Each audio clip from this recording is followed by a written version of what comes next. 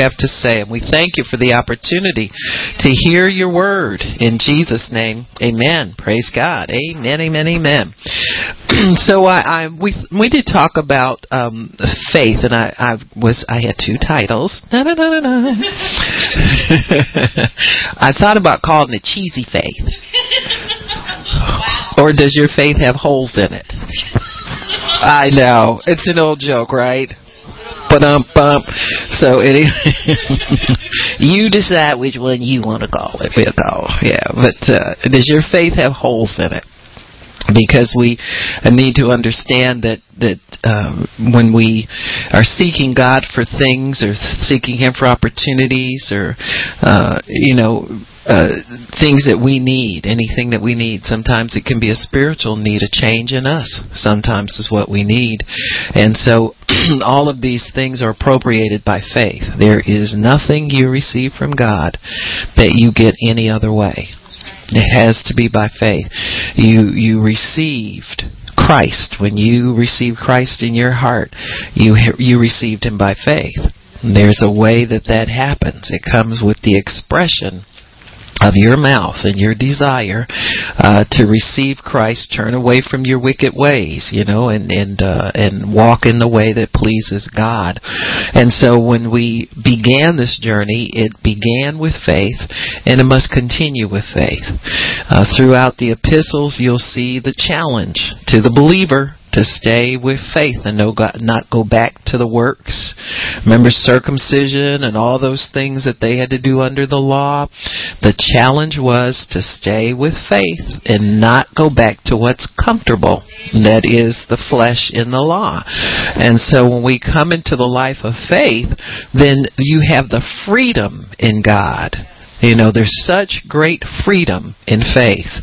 You don't have to be born into a certain pedigree. You don't have to have a certain anything. You just can, everybody, whosoever will, can. And so whoever will hear the sound of God's voice and respond to it by faith can receive all that faith can avail them. It's a wonderful thing.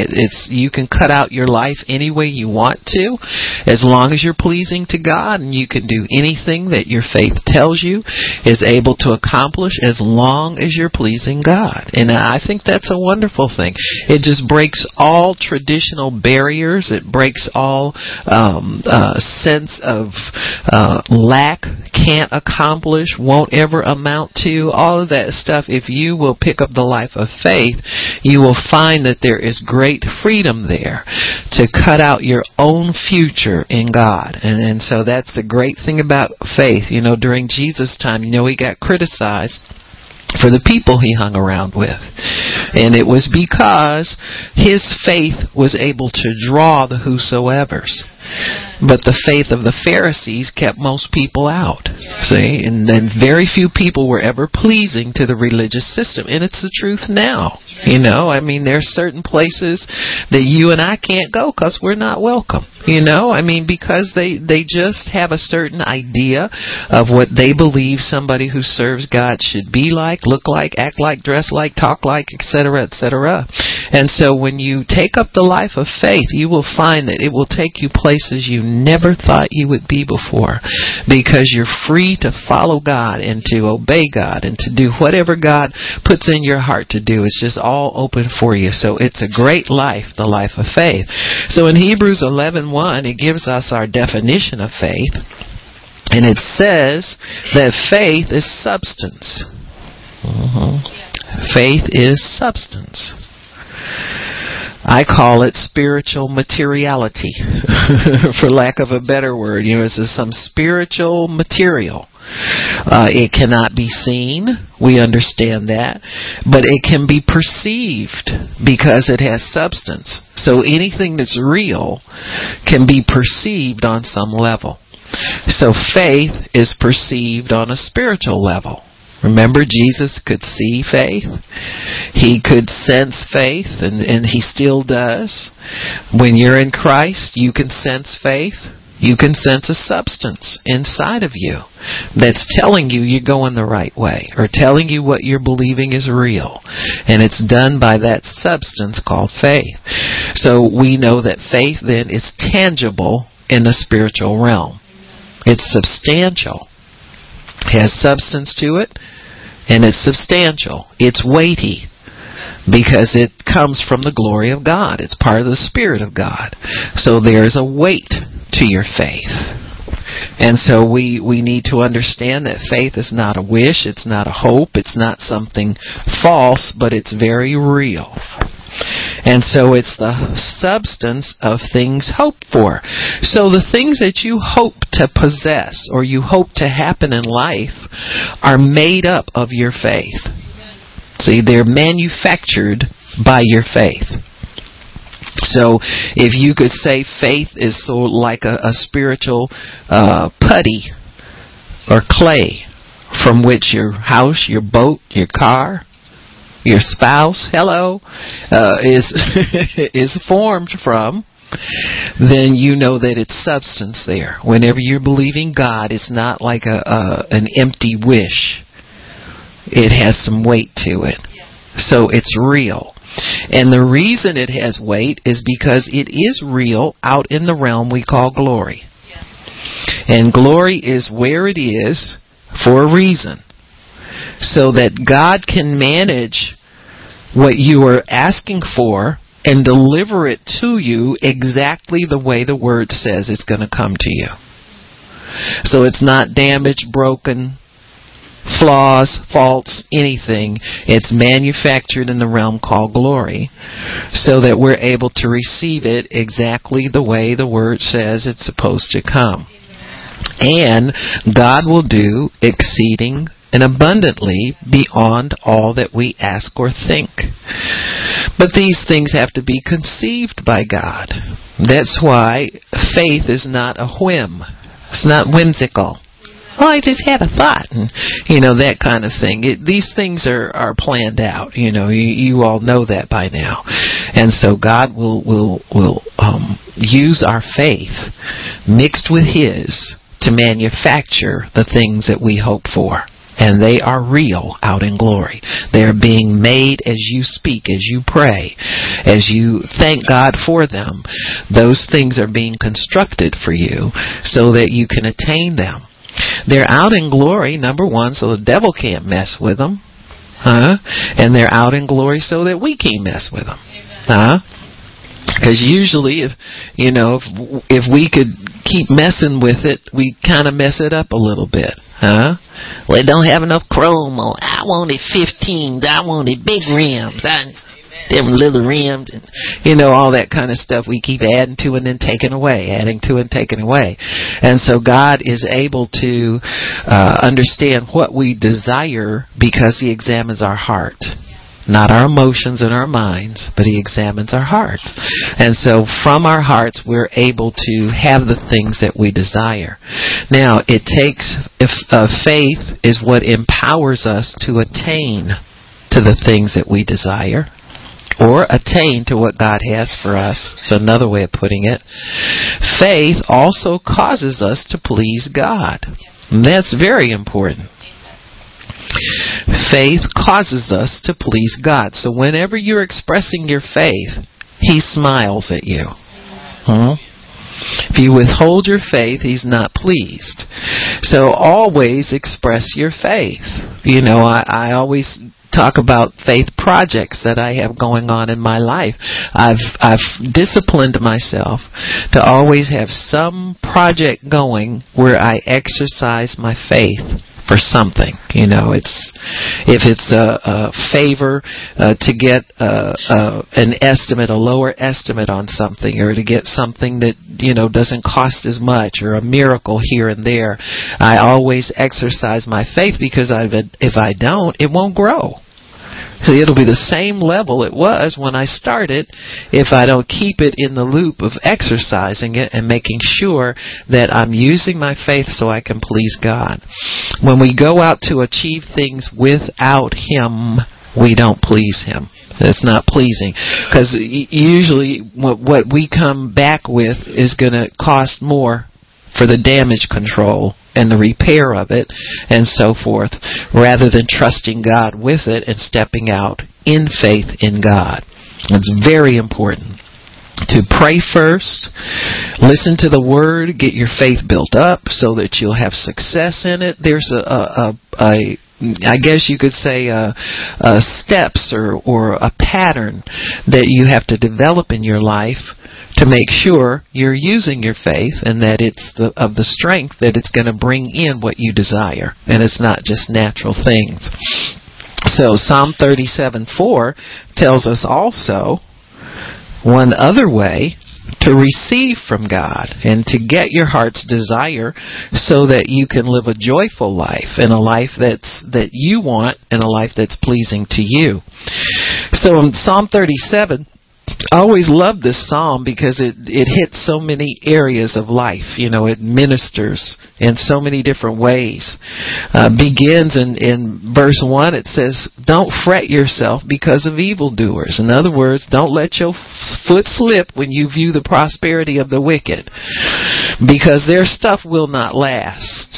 You get yours from God. What God does lasts forever. Mm-hmm. Whatever He gives you, whatever you pray for, you'll have that until you're ready to trade it in for something better. You know, I mean, if you take care of it. Now, there's some effort on our part but I've never owned a car that somebody didn't want to offer me money for when I was ready to get something else. You know, I was able to understand that was a sizable investment and how to keep it up. And so, when my husband was alive, he taught me those. Trust me, now he didn't did a whole lot for the kid up in here. You know, he AAA, and you know, he is what I paid him for to do this stuff. You know, call a tow guy, whatever. But he taught me how to make sure that my vehicle was kept in good working condition. He did not allow me to go without the oil change, and you know, I had to get the sticker and show him I got it done, and you know, that kind of thing. And you know, y'all know for a fact now the brother wasn't up under the hood. He'd ask me for a manicure in a minute. You understand what I'm talking about? One of them kind of brothers, but God bless him, he took care of everything. So. And he taught me how to be responsible. Same thing with our house. If something was broken, it got fixed immediately. You know, you didn't sit, you know, if a knob came off something, you put it right back on, or if you didn't know how, you got somebody out to do it. You kept things up because they can easily fall apart around you if you don't take care of them. So there's common sense maintenance in things if you want to get your money back out of it, and you know, so forth and so on. And so these are things that I was able to do so that I could make sure that investment was protected. And that's the way God wants us to be down here on the earth. He makes sure that when He gives us something, it's high quality, and He will instruct us on how to care for it and provide the financial resources to do it all. Now, you may not see them all the time, or you may think it's not there. But if you'll petition God, you'll find it's there. You know, we had all these major repairs on our vehicles. They all, like, everything came through at one time that needed to be done. And I received at least 2 miracles on that one bus. You know, they gave us a bus, and we had to take parts out of it and put it in our bus. But by the same token, the gentleman that did all the work, he said, well, I just want to bless your church, and took almost $1,000 off the bill. You got me? And so, it's these things are done by faith. Now, if I were to sit back and wonder, so worst thing in the world you can do as a child of God is sit back and wonder, well, how is this? You don't know how it's going to happen, and you don't need to know how it's going to happen, and you don't have the resources for it anyway. But you can petition the one who does. You got a Father up there who owns everything. You know, talk to Him. He's got resources. Trust me, He does, and they're not where we can see them all the time. No, I'm not one of these people who just goes and makes a lot of bills by faith. That's not faith. That's foolishness. You're just presuming that God's there.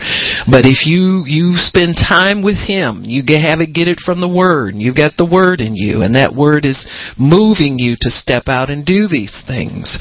Then you know that God's with you, and He will come for you, and He will help you to accomplish all of these things. So He says, fret not yourself because of evil doers. You get your mind off of focusing on God and start focusing on the Joneses and the Smiths and the, whoever else you got next door to you, you'll lose it. He says, because they'll soon be cut down like the grass. You don't want to do that. You don't want to be in that bunch. You want to last forever. He said, but trust in the Lord and do good. If you do good, if you trust in God and do good, well, that's all. He says, you shall dwell in the land, and truly you shall be fed. It says, also delight yourself. Do better than just a little bit of service to God. Let God be your delight. Delight yourself also in the Lord, and He will give you the desires of your heart. And what does it mean when we delight ourselves in the Lord? When we are less than delighted in God, that's when our faith becomes fractured. See? If you live in the highest place you can in God, and delighting yourself in God, in other words, whatever God says in His Word, you respond to it appropriately, you hide it in your heart. David said that, how I delight in your law. Just reading the Word can give you reassurance and can give you comfort and give you hope and all of those things if you'll turn to Him in your time of need. There's nothing that you don't find a remedy for in the Word of God. Nothing. I don't care what it is that comes against you. The answer is always there, and the comfort and the security will always come to you when you seek God in His Word. I was Jasmine, my little grandniece, 8 years old. And she was having cold symptoms this week, and it's not like her to just be flat, so it went a couple of days, and she wasn't feeling much better, and so of course she stays over with my sister, Pastor Shirley, when she's not feeling good. They just always want to be over Gigi's. When they're feeling good, they're there. When they're not feeling good, they're over Gigi's house. And so I was talking to her over the phone, and she had a fever the night before, but it had broken, and so I was telling her, I said, Jasmine, I sent Gigi a scripture. Yes, where is it? Where is it? And so she found it on Pastor Shirley's phone, and she read it, and she said, Gigi, what is this? Is this right? And told her what she was getting out of it, and so forth and so on. And I'm thinking, little children know how to respond to God's Word. Your spirit just knows when help is coming and how that help is going to come. And it was the midweek encouragement scripture. So she got encouraged, and she knew that God was going to heal her. She keeps prayer cloths all over her body. Yeah, she just everywhere, and so she's reaching out to God, though. That's faith, folks. That's faith. That's nothing to take lightly. But you can put your children in faith like that, where they go for what God has first and foremost, and they trust in that. And that's a good thing. They'll never be disappointed when they hope in God. You'll never be disappointed when your hope is in God. And so we need to know that if we are less than delighted in God, our faith can become fractured or have holes in it, or not be substantial enough to do the job we want it to do. To pull in the resources, to pull in the things that we need for life and for godliness. It's a fractured faith if it's not delighting in the Lord. Sometimes we believe and sometimes we don't. It depends sometimes on the mood that we're in. You can go along in faith for a season and you can get weary in well-doing or what you feel to be well-doing. I always look at it this way. I don't care what you've done to express your faith in God, you can always do more. You can do it louder, stronger, harder. If it's not pulling it in for you, just do it more. Amen. Didn't Bartimaeus do that when he wanted to be healed and the ushers were telling him to shut up? I call it bad ushering. When somebody's reaching out for God, you encourage them. You don't push them away. And so they were telling them to shut up. Don't bother the master. The armor bearers. That's what they call them now. Don't touch the man of God. That kind of stuff. And you don't want to be like that. You want to encourage people toward the one that can help them. And so when he found himself being pushed back, what did he do? The Bible says he cried all the more. He got louder. And he said, I'm going to get my miracle today. Y'all been pushing me around for years, and I'm not going to be pushed around anymore. See, that's what faith will do for you. It'll help you leap over barriers, leap over tradition, leap over people, leap over ushers, leap over religion and tradition. You leap over everything with your faith. And then it becomes an issue of your relationship, the relationship between you and God. That's what it always is. We just let other things get in the way. You let people get in the way. You let their attitudes get in the way. Why? Because you don't want to focus on relationship. I think that's true. Many times we don't want to admit that we need to have a stronger relationship with God. We just want to live the way we want to live and believe our faith is going to work anyway, but it won't. And so then we start to understand, you know what? I got to tighten things up here. I've got to get back to the place where God was my delight. You understand? And I got my focus. I've been fretting because of evildoers and what they have, and focused on the wrong thing. It happens all the time, and that's the enemy's, one of his strategies against the believer is to keep us distracted from God or to lie on God. He lies on God to us and lies on us to God. This keeps a lot of stuff going all the time. It reminds me, certain kids. You ever have some kids that it was a little girl on my street. Her name was Bobby, and she had a sister named Nita.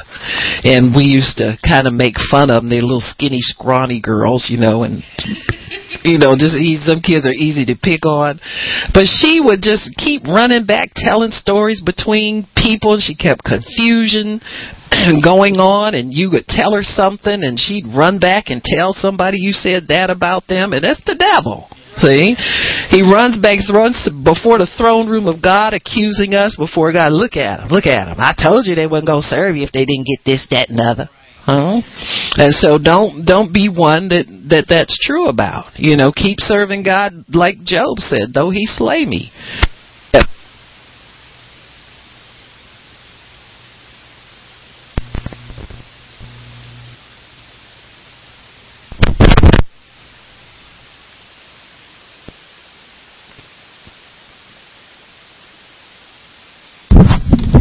So Job was in a discussion with his wife. He's down and out, and they've lost everything, and she challenges him to curse God and die. Right. You got me? I don't know if they had good insurance or bad. You know what I'm saying? You just don't know about folks sometimes. I ain't going to say nothing about the sister. But she should have been praying for the brother. You understand what I'm saying? Just trying to uphold him and help him. And what did he tell her? He said, you talk like some of them women over there that's worshiping idols. Some of them witches over there. What's your problem? He said, no. He said, though he slay me, yet will I trust in him. And she shut up and left him alone. And that's what you do with the devil. When he comes to you and tells you God's not treating you right, you didn't get this and didn't get no, though he slay me, yet will I try. I'm not going back to serving you, devil. Amen. And I'm getting up from here because I've been here too long listening to you. And so you have to keep your faith active and your delight in God, because he's your friend forever. You can have good Christian friends. They come and they go. All friends come and go. But God is going to be there for you forever. And so if you delight yourself in the Lord, it says here in verse 4, he will give you the desires of your heart. He'll give them to you. See, this is a problem sometimes with believers. We want to go get them ourselves. What does it say? Say, He'll give it to you. He likes His kids to have manners. You don't go grabbing nothing. My mother was good at that. She taught us table manners. Whether you always used them or not, you got taught them. And you didn't go grab it across somebody and grabbing extra and taking everything and dumping it on your plate. You know, you got a portion and pass the thing around till everybody got fed. And then if you wanted more, you could get more if there was more left. But you learned how to receive, how to share, and how to be the kind of person that people wanted to be around. You got me? And so those things are true about God as well. He wants His children to have, good spiritual manners. Let God bring these things to you. There's a season where your faith has developed those things. And I always talk about the difference between green bananas and overripe ones. Overripe ones you can always eat. The green ones will make you sick. And so that's what God wants. He wants us to have bananas at their right ripeness. So there is a right due season for everything that we ask from God. We can't play around and think we're going to just impulsively grab something, because that's not faith. Faith is not an impulse. It's substance. And it can be predicted almost when you're going to receive what it is you have from God. You can tell if you pay attention to your faith. You know the substance of it. You know when it's growing. You know when it's not quite adequate. When it's not quite adequate, then you go back to the Word and get more faith. So faith requires the input of God's Word. You must have God's Word and God's promise for the season of something in order to receive it. So we can be exposed to the Word without hearing it. Amen. Got me? You can be sitting there and it just not sink in. So you have to, the Bible says, incline your ear. You make a choice to hear the Word.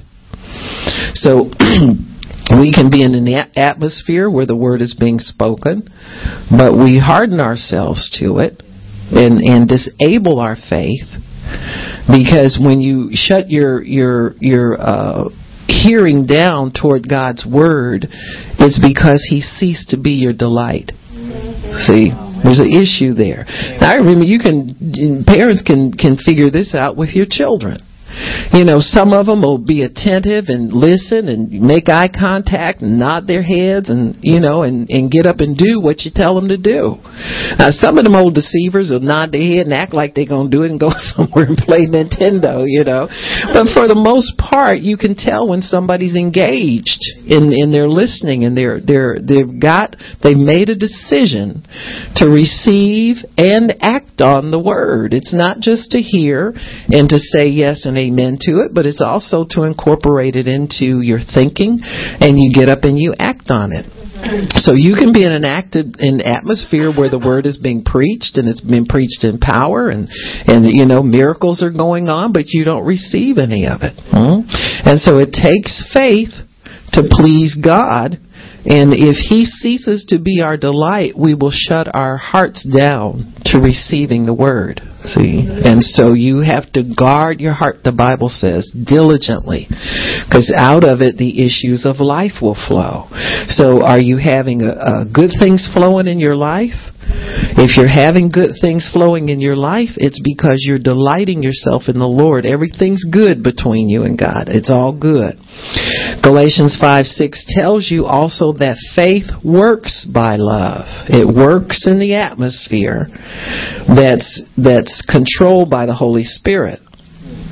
So we have to earnestly demonstrate our love to God in order to use His faith, because it's His faith that we're using. And once you put your faith in God, then He gives you His faith to use. You relinquish yours and get a higher realm of faith, that supernatural faith of God, that's the substance of things hoped for and the evidence of things not seen. So we have to earnestly demonstrate our love for God in order to use His faith. Remember, it's His faith you are using. Love keeps your faith strong. It's vibrant. It's alive. It's ready to open doors for you. It's ready to conquer obstacles that may present themselves before you. Walking in love, that means keeping short accounts with God. If you're upset about something, you repent and get right. As they say, get right with God real fast.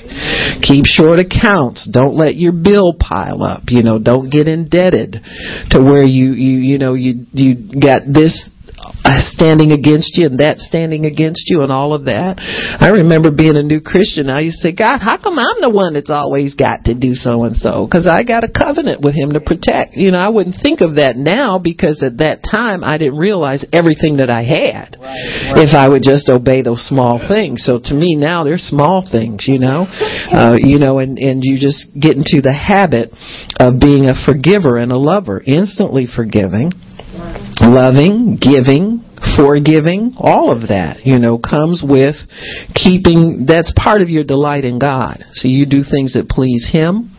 You do things that keep Him close.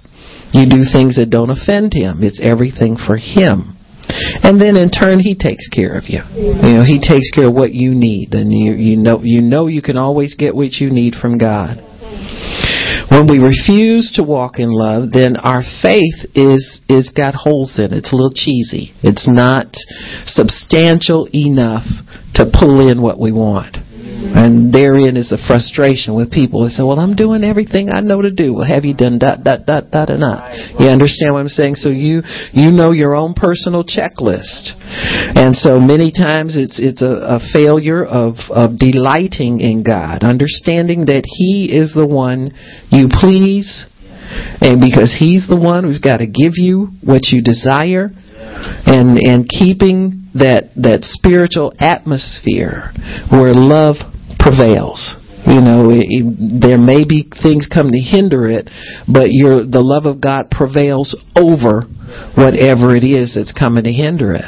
Sometimes it's a bill that comes out of nowhere that you didn't know you owed, or something went up, utilities went up, spiked up suddenly, and you're a little short. Well, the love of God will have to prevail over that. You can't get in a snit about it and get upset about it. And my father owns a cattle on 1,000 hills. That's what you prophesy to your bills. You talk to them and tell them, listen, you're not gonna worry me, because my daddy's got everything, and I can get anything I need from Him. He said He supply all my needs, and He won't fail me. He cannot lie, and He will not lie. And He's a good God, and that means He takes care of me and everything that I need. And just begin to let that word flow out of you, so that you're not hindered and bogged down, and God ceases to be your delight. Amen. Remember back in the day when God did a little small thing. As Cece says, when you had nothing. Right. He answered that prayer, and all that kind of stuff. Remember when you had nothing? God came and gave you something. You put a smile on your face when He answered that prayer, etc. I mean, those are the things that He still expects us to live in, that kind of relationship with Him. That's the best relationship to have. I know when I was saved and my late husband wasn't, he would look at me sometimes and I would be so happy and it'd make him so mad. So you could have this too. Oh, I don't know what you're talking about over there. Yeah. But he came to find out about it, didn't he? A girlfriend of mine came up to the conference one time. She said, Bob, isn't that Aubrey over there lifting holy hands in the sanctuary? I said, yeah, girl, that's him. I told him he could have it too. He said he didn't want it, but he did. So anyway, but we need to understand that love keeps your faith strong. Amen. It works in flimsy ways if you don't keep short accounts with God and with man. First commandment is love vertically, that's toward God, and horizontally, that's toward people who are made in His image, and you please God that way. So simple. It's really a simple thing to do. And so it's one of the ways that you show your delight in God. You're glad to do that. God, I'm glad to be a loving and forgiving person. I'm glad to be able to be someone who people can rely on to be in that place where they can feel comfortable around me and not uncomfortable. And so this kingdom principle is one that's very, very good to obey, because faith works by love, and if we'll walk in love, your faith will always work. You walk in the Spirit, it's easy to acquire answers from God, favor from God, blessings from God. But if you walk in the flesh, these things will not be available to you. Amen? And so God wants us to delight in Him. John 14:15 tells us, God says, if you love me, you'll keep my commandments. That means keep obeying them. I mean, incorporate them into your life on purpose as a lifestyle, and never deviate from it. No matter what comes against you, you don't deviate from obeying God's commandments. You're fair, you're honest, you're forthright, you're helpful, considerate. All of those things. That's what the commandments really say we're supposed to be like. And so God says, if you love me, show me that through keeping a lifestyle of obedience to me. Don't deviate from that. Because what we do consistently determines what kind of blessing we'll receive. It's the consistency of it. Sometimes we want to obey God for a season till we get what we want. Remember those days of immaturity? You thought you only had to do right for a minute and you got something from God, and you just went on your merry fleshly way. But then we learned that you couldn't do that and still be blessed. And you realized, God, you want me to do this all the time? Yes, He does. Yes, He does. Amen. So, commandments of God. The commandments of God really fall into three general categories. One are general commandments, which entail what we call the golden rule: do unto others as you would have them do unto you. Don't slap nobody if you don't want to be slapped. That's really what that's. It's just the way it is. Those commandments, the general ones, give us a sense of God's value system. So these are general commandments. This is what's really missing from our society now. People talk about, we remove God from this and that and the other, but we really have. And now we want to try and fix everything with a program to try and stop it. Now that we've taken God out of schools, we found that some kids want to kill each other. And so now we got this, don't bully anybody. Well, you can say that all you want to, but if you haven't taught them anything to make them, give them a conscience about how they treat one another, you can't expect anything more than that. But if you tell people that's what's wrong, you get laughed off of, the podium. So, but still, there is a commandment out there, and people know better. They know that there's some right and wrong somewhere, but now that society's telling them it's okay not to do good and to do whatever you want to do, people are taking advantage of that. And so there are general commandments of God, and they have to do with loving Him and worshiping Him, putting Him first, finding out what He has to say about things, and then build your life around that. You build your life around the commandments of God. The other area is the congregational commandments. So hopefully if you're a Christian, you are a part of a fellowship, a local fellowship. And these are specific to the goals of the assembly that you're a part of. There's certain regulations. All of our epistles are letters written to congregations, and they have to do with your congregational commandments. Paul would say, I have no greater commandment to give you but to love one another. And they would ask him about eating meat sacrificed to idols, and we need to be circumcised, and all those kinds of things. So his answers set up the rules and the regulations for the congregational commandments. They are a part of congregational life and the life of every believer. And then there are personal commands. What is God speaking to your heart? And this is where people either get blessed or get in trouble. Because there will be things that God's telling them to do, and they won't come tell everybody else they got to do it. You got me? And so you let the Holy Spirit talk to people on a personal level. And, I was speaking with someone in saying that in our ministry, we decided not to make any fast and hard rules about dress and appearance. Why?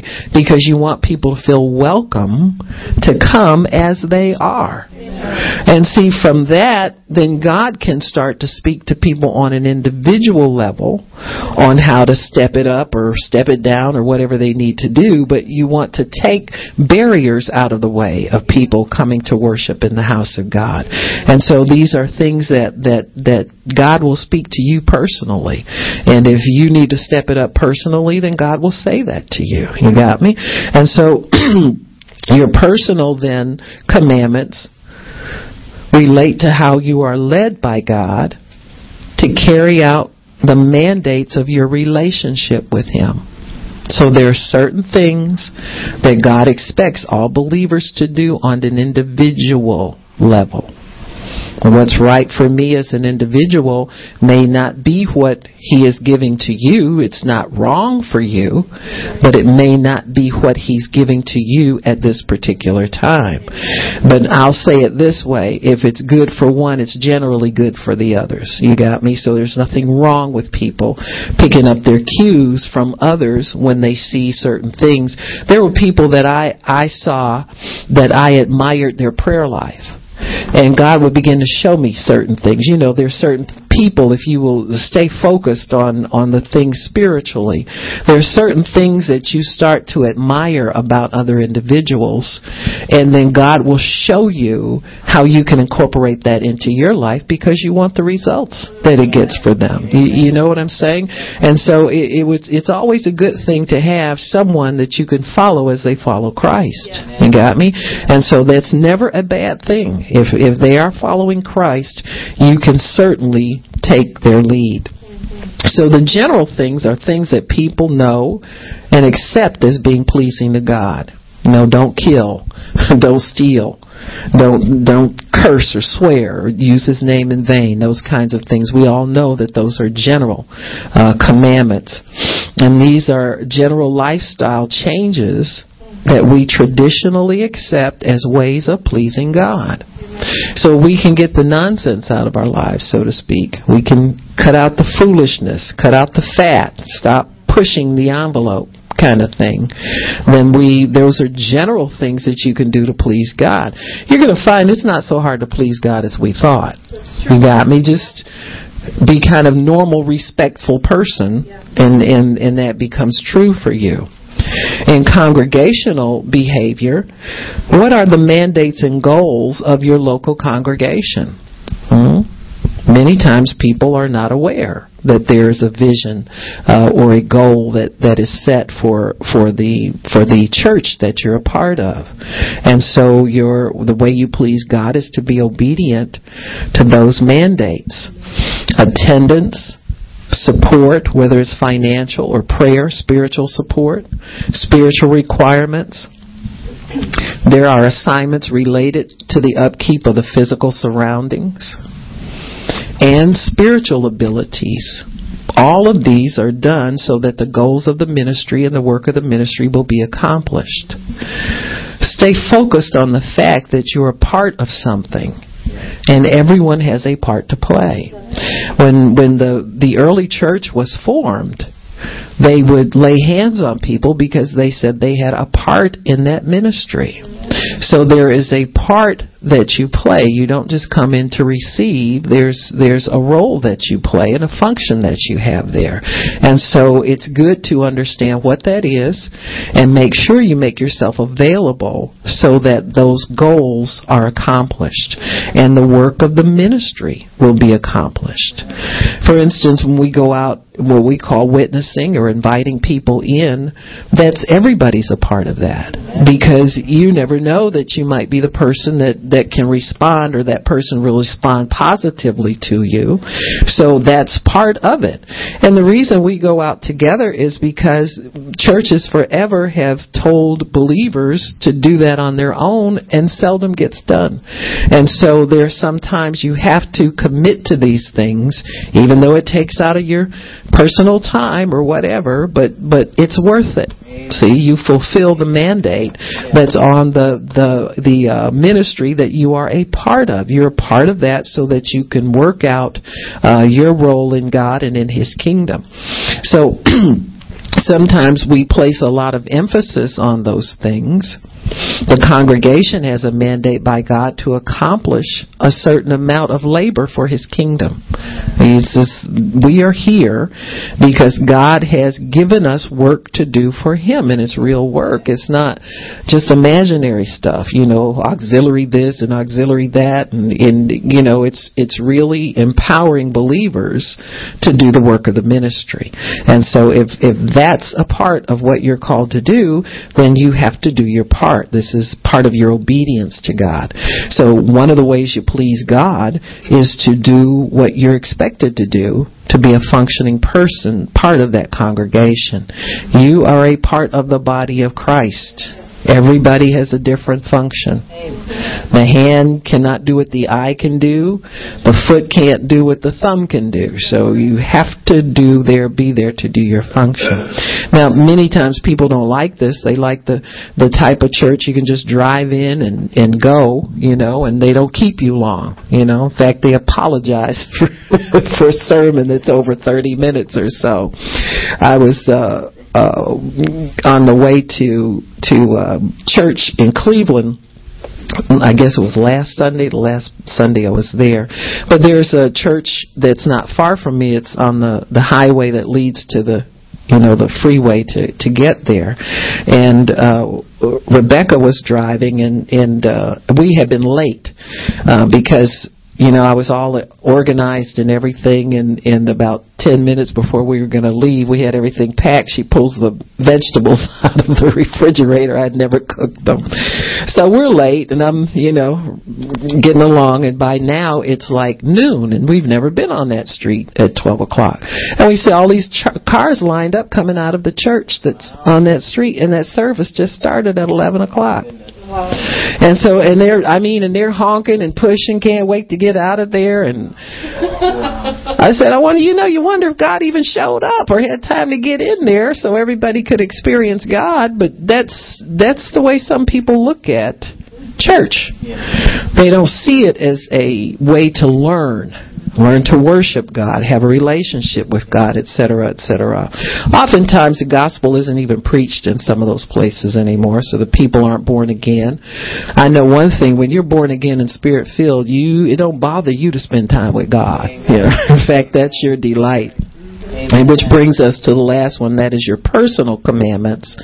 What has God told you is necessary for you to do to maintain your relationship with Him and to accomplish your personal goals? There are personal things that He's told you must do to maintain your relationship with Him and to accomplish your personal goals. Career, marriage, and family, whatever it takes to be successful there, that's what God will have you do in your personal commandments. It may mean spending a certain amount of time in prayer daily. It may mean spending a certain amount of time studying the Word, meditating on the Word, and focusing on the things of God. Amen. So there's a certain way of life required to accomplish the goals that we have set in these areas. So this sets up what we call a lifestyle, and that is a consistent manner of living that will please God and equip you to fulfill goals in all areas of life. Many years ago, the Copelands shared this, that they were at I forget the lady's name. She's a prophetess way back in the day. But anyway, they were at a house meeting, with her. She was a part of, I think it was Brother Copeland's ministry. She was a minister herself, and she would have these house meetings. And they were sitting there, and several other people that you would know by name who have large ministries there. And they were just, students from ORU and stuff like that. And she prophesied, and she said, well, here in this room sits the next group of people who will lead the next move of God. And they're sitting there looking at each other, wondering who walked in and everything. And then Brother Hagin began to prophesy and tell them that if they would spend, God told them if they would spend 1 hour a day in prayer, praying in the Holy Ghost, that would equip them. And the ones that did it got the result of the prophecy. The ones that didn't do it, who knows where they are. But certain of them that have strong ministries now even. But they have incorporated that into their lifestyle. It's an instruction for how to keep your spirit strong so that you don't miss a beat, so that you can do what God wants you to do. So it's good to have these commands over your life, because commandments give you direction. And direction will get you where you need to go. You won't miss a beat. Amen. And when you accept God's love and desire to please Him, you delight in Him, and you are able to respond in faith in all situations. And that's what you want. You want to be ready for everything that comes into your life, so you're not overwhelmed and you're not overtaken. When you respond to God in delight and you keep the commandments of God the way He structured your life, then you are able to come into a place of divine protection when you need it, of revelation when you need it. You need answers. They will come very swiftly to you. But without this relationship of responding in love back to God, our faith will not work properly. It'll be cheesy. It'll be holes in it. You'll be able to get things only so far and they don't come in. Or you get them almost to the door and they never get in the door. They collapse on you because you've lost some things. You haven't really shored up your relationship with God the way it needs to be. So it'll have holes in it and won't properly support our dreams. And it's easy then to let go of your dreams and let go of your goals, because fear will creep in there, doubt will creep in, insecurities will rob us of the things God has for us, and we'll have many missed opportunities and missed blessings because of this delight thing, this relationship. This faith works by love. It doesn't work any other way. We need to respond and respect the fact that God is all-consuming. And it's reasonable to expect that His requirements for us would be high. In other words, you'll probably get 90% of it done, but there's always going to be something left over for the next day that you need to take care of. You got me? That's the way God is. He never sets the bar low. He just doesn't. It's always going to be too high for us to attain, but it's attainable if we realize His grace is there to help us to be able to receive that empowerment and then go out and do what God is commanding us to do. And so it's good to understand that there's a certain structure to our lives that will bring us success. This is successful living, is keeping your heart open to God and right toward Him. He's not shortchanged you. He hasn't taken anything from you. He's not your enemy. He's your friend. God's people are your friend. They're not your enemy. They're your friends. And so we have to understand that God has put us in a world that is alien to us, but then there's a kingdom inside that world. And understanding how that kingdom functions, our place in it, and being prepared in God to respond to the love of God at all times and respond in love in all situations is our goal. That's got to be a goal for us as believers. And if we'll do that, will have success. And if I can tell you, you walk in love, you'll have peace and contentment all the time, and that's worth more than money. That's worth more than things. I mean, even when things aren't flowing in, if you have contentment with God and you can expect good from Him and know that good is coming your way, then you can be more than surviving. You can be joyful in trouble. When there's trouble comes, you just say, oh, bless God, here it is. I'm overcoming it. The devil can't stop me. Devil, I'm glad you reminded me who I am. And just go on and thank God in situations. And they will turn very fast, and you'll find that the devil will leave you alone about certain things after a while. You know, I can remember many years ago finding that scripture that says, if the thief be found, demand sevenfold, he must return to you sevenfold. And I use that scripture on everything. If I found some dust missing in my house, devil, you stole my dust. I didn't dust that. Who told you to touch it? I mean, you know, I was going for it. I got sevenfold on everything. And you know, after a while, he quit stealing from me so much. He, you know, very rare do I have him just really, you know, up and challenge me on something, you know, and that kind of thing. And it's a good thing, because if you understand and incorporate that into your thinking and your response when things are missing, you know, I made people in the ministry quit saying somebody stole something. Right. Amen. Somebody didn't steal nothing. The devil took that. Or maybe you were negligent in the way you cared for it. You got me? But don't go around accusing the brethren. We don't want your stuff. In fact, I got stuff I'm trying to get rid of that's in better shape than what you missing. So come on now, let's cut it out. But I found that if you didn't sin, see, accusation is sin. If you don't sin when trouble comes, you can command in the spirit that be brought back to you. You can make that demand. Yesterday, Chuck, I don't know how she lost her purse, but Chuck's purse got away from her.